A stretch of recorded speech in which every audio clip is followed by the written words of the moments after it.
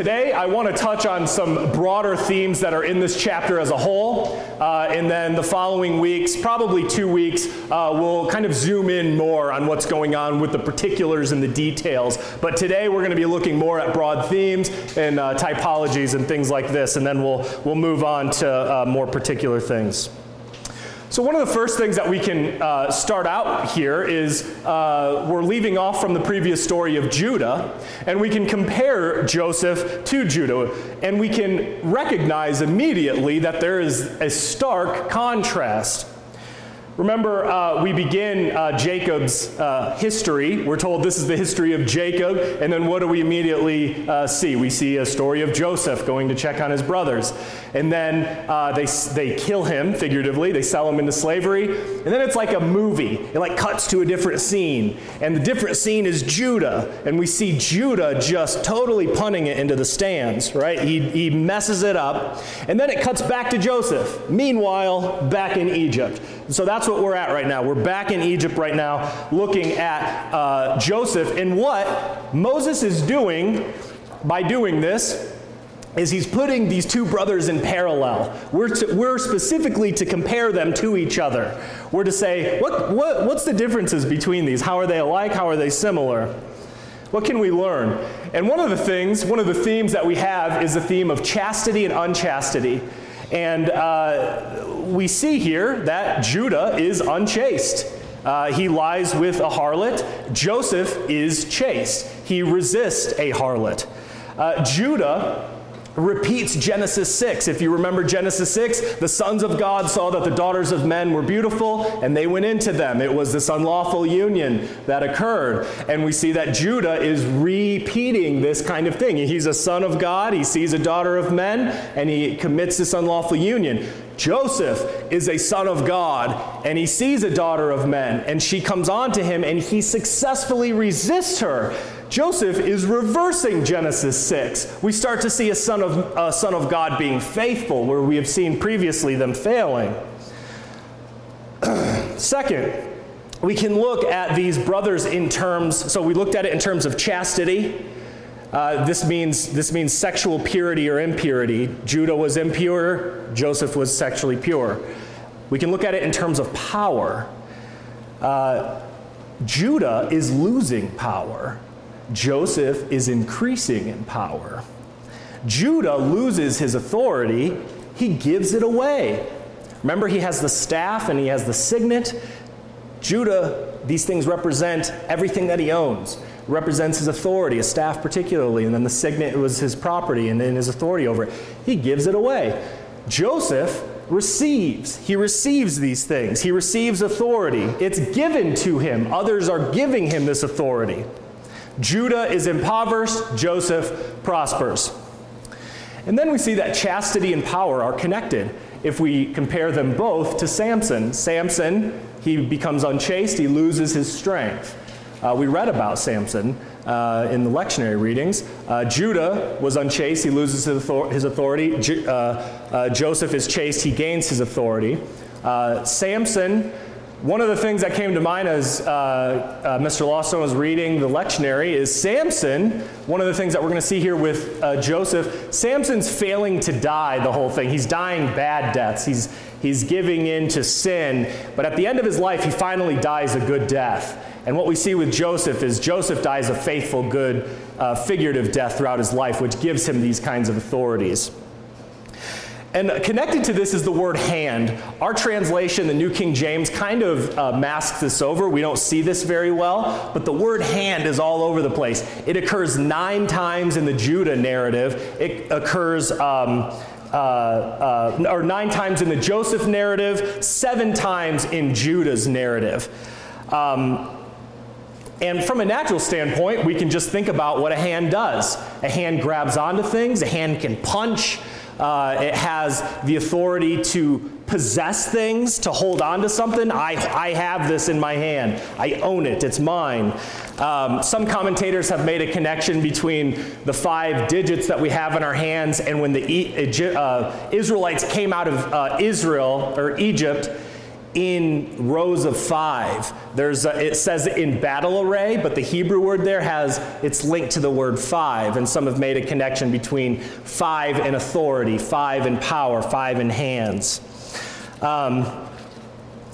Judah, he has his staff and his signet in his hand. They leave his hand.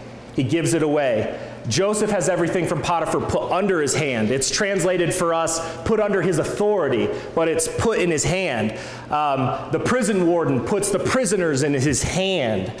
And then even when it's taken away, the brothers try to take things out of Joseph's hand. God gives it back to him. God gives him even more. Potiphar's wife tries to take something out of his hand. God starts increasing him and will eventually give him even more. And then in Judah's story, the word hand appears many times. It's with Judah specifically. You have one time with his friend, Hira. And then the last time it appears like 4 or 5 times with what? Where is there a hand prominent in Judah's story? Nope. Besides that, that's with Judah. It's with another person. A little baby. Zerah, remember Zerah and Perez? Zerah, he stuck his hand out when he was being born, and then he drew it back in. And when he stuck his hand out, the midwife put a scarlet thread around it. What I think Moses is doing there is giving us a preview of what's going to happen with Joseph. He's like, pay attention to what's happening with hands. Scarlet thread around the hand, which of course culminates in Christ's hands, who are wrapped in scarlet threads as well. But with Christ, he has his hands pierced, but he also has authority given to him as well. He receives in his hand, and we see this with Joseph. So I think Zerah is kind of this preliminary into what we're going to see with Joseph. It might be, I think about it as Zerah kind of being this whisper of the Messiah, and Joseph is the shout of the Messiah. Joseph's typology is shouting Christ at every turn. The word all, if you notice prior to the Sursum Corda, I was emphasizing the word all. The word all appears 7 times. The Lord made all he did prosper in his hand. All that Potiphar had, he put into Joseph's hand. The keeper of the prisoner gave all the prisoners into Joseph's hand. The word all is appearing here. It's comprehensive. It's exhaustive. And in its Christological expression, where do we see all things given to Jesus? All authority, right? All authority in heaven and earth is given to Christ as he ascended his throne. He's not just given all authority over an affluent Egyptian's home. He's not just given all authority over the king's prison, but he's given all authority not only over all nations, like Joseph kind of was given all authority over Egypt, but Jesus is given all authority over all nations, and he's given all authority in heaven as well. Joseph's ascendancy and increasing dominion, it follows a postmillennial trajectory. So it's often people mischaracterize postmillennialism. The mischaracterization would be Joseph goes from shepherd boy to king of Egypt and nothing else, or it's just a straight shot with no setbacks or no descents or no problems along the way. He doesn't go from being a store clerk to being the Secretary of State without issue. But there are problems along the way. There are setbacks, but even in these setbacks, they're not really setbacks. God is providential over them, and he's using them to set it up for further ascendancy. Joseph is given a certain amount of authority over his brothers. Go check on your brothers and come back to me. And then we have a setback, right? They kill him. He goes into a pit. He's in slavery. He's going down. He's going down into Egypt. Oh, man. And then that sets him up in Potiphar's house where he gains authority. Some early Egyptian manuscripts have these houses have somewhere upwards of 80 servants. It's likely Joseph was overseeing over 80 servants here. So he ascends. And then we have this instance with Potiphar's wife, wrongfully accused.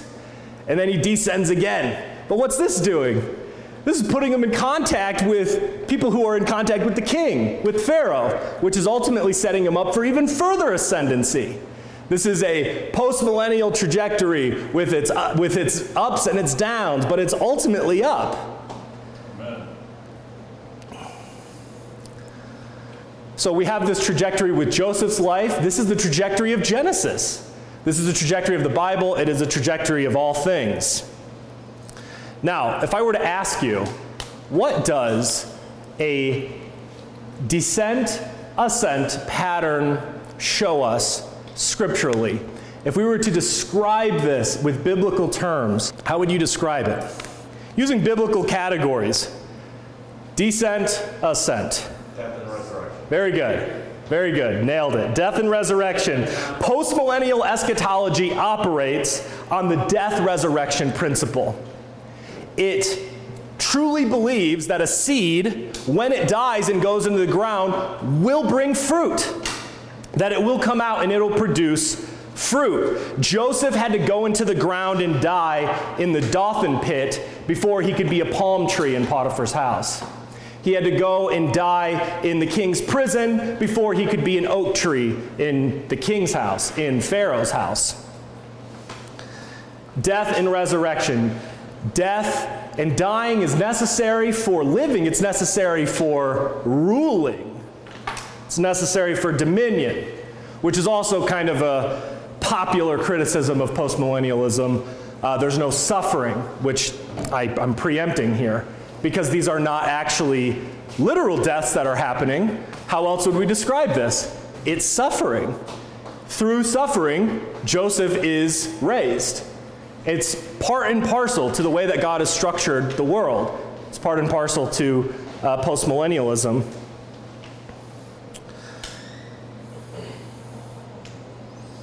Furthermore, Joseph's descent into Egypt, it foreshadows what's going to happen to Israel as a nation. Joseph is initially, we might even say, warmly received. Potiphar is pleased with him, so much so that he elevates him to the head of his servants. Joseph's family, the rest of the Israelites, are going to be received initially well into Egypt. Joseph, at some point, descends into prison, and the rest of Israel will descend into slavery. And both of these things are setting them up for rule later. Joseph as king, Israelites coming back into Canaan and exercising rule over Canaan, culminating in King David, Solomon, things like this. And all of this, of course, foreshadows Christ's passion, his death on the cross, his descent into Hades, which he's preaching to prisoners in Hades, which is, I think, also anticipated here with Joseph's descent into a prison. And then his ascent to his heavenly throne next to God the Father. Christ's descent into the earth is necessary for him to be crowned king on his throne. And so it is with you. So it is with the saints. So it is with the church. You are going to be presented with hard things. You are going to have people say false things about you that are completely untrue. Amen. And you're going to be persecuted for it. You're going to be imprisoned for it. And Joseph maintains his integrity in all of it. He doesn't wallow in pity. What does he do when he's in Potiphar's house? He's the best slave on the block. He could just sit there and be, my brothers abandoned me. They sold me into slavery, and cry about it. Like so many people do, wallowing in self-pity for the bad things that have happened to them. That's not what Joseph does. That's not what the saints are called to. God's sovereign over all of this. It says this multiple times in the text. The Lord is with Joseph. I've also thought about the twofold nature of Joseph's deaths here. How many times does Joseph figuratively die in this story? In the whole story that we've read so far? What are the two prominent deaths? Slavery and imprisonment. Good, very good. How many is that? Okay. And he ascends out of both of those. How might we apply this to the Christian life? Where do these two deaths and two resurrections occur? Baptism, death itself. Right. Yeah, very good. I think this might be anticipating something like this as well. Baptism, we die, we resurrect in Christ. But then there's a final judgment. We are going to physically die, and then Christ is going to raise the dead, and we are going to be raised again with him if you trust in him and obey him. Okay. There's two more things here. Two more things, and then we'll finish. A very prominent theme here is Joseph as a new Adam. Joseph is in a new garden. The new garden is Potiphar's house. Joseph, like Adam, has access and authority to everything except this one thing, except this one tree. Potiphar's house is the garden. Potiphar's wife is the tree of knowledge. Don't touch this. Adam